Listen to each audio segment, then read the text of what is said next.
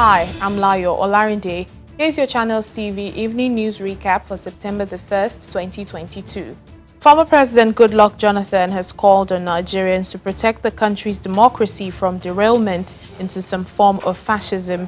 He made the call during the conference to mark the 70th birthday of the Bishop of Sokoto Diocese, Bishop Matthew Kuka, in Abuja.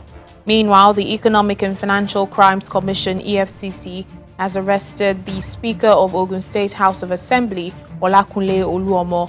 The Speaker was reportedly arrested around 9 a.m. at Murtala Mohammed International Airport, Lagos. He was said to have been taken to the Lagos office of the Anti-Graft Agency for questioning over alleged financial crimes after allegedly failing to honor invitations of the Commission. And Rivers State Governor Nyesom Wike has slammed the national chairman of the People's Democratic Party, Iyorchia Ayu, for showing what he describes as ingratitude and arrogance. Wike said Mr. Ayu was assisted to get the seat of the national chairmanship of the party. He also challenged Ayu to show himself as a man of honor and integrity by fulfilling his promise that he would vacate the chairmanship seat if the northern region produces the presidential candidate of the party.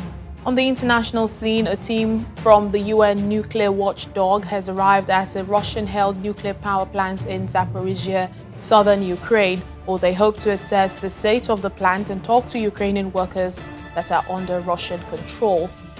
And in sports, Chelsea have reportedly agreed a deal in principle worth £12 million plus defender Marcos Alonso for Barcelona striker Pierre-Emerick Aubameyang.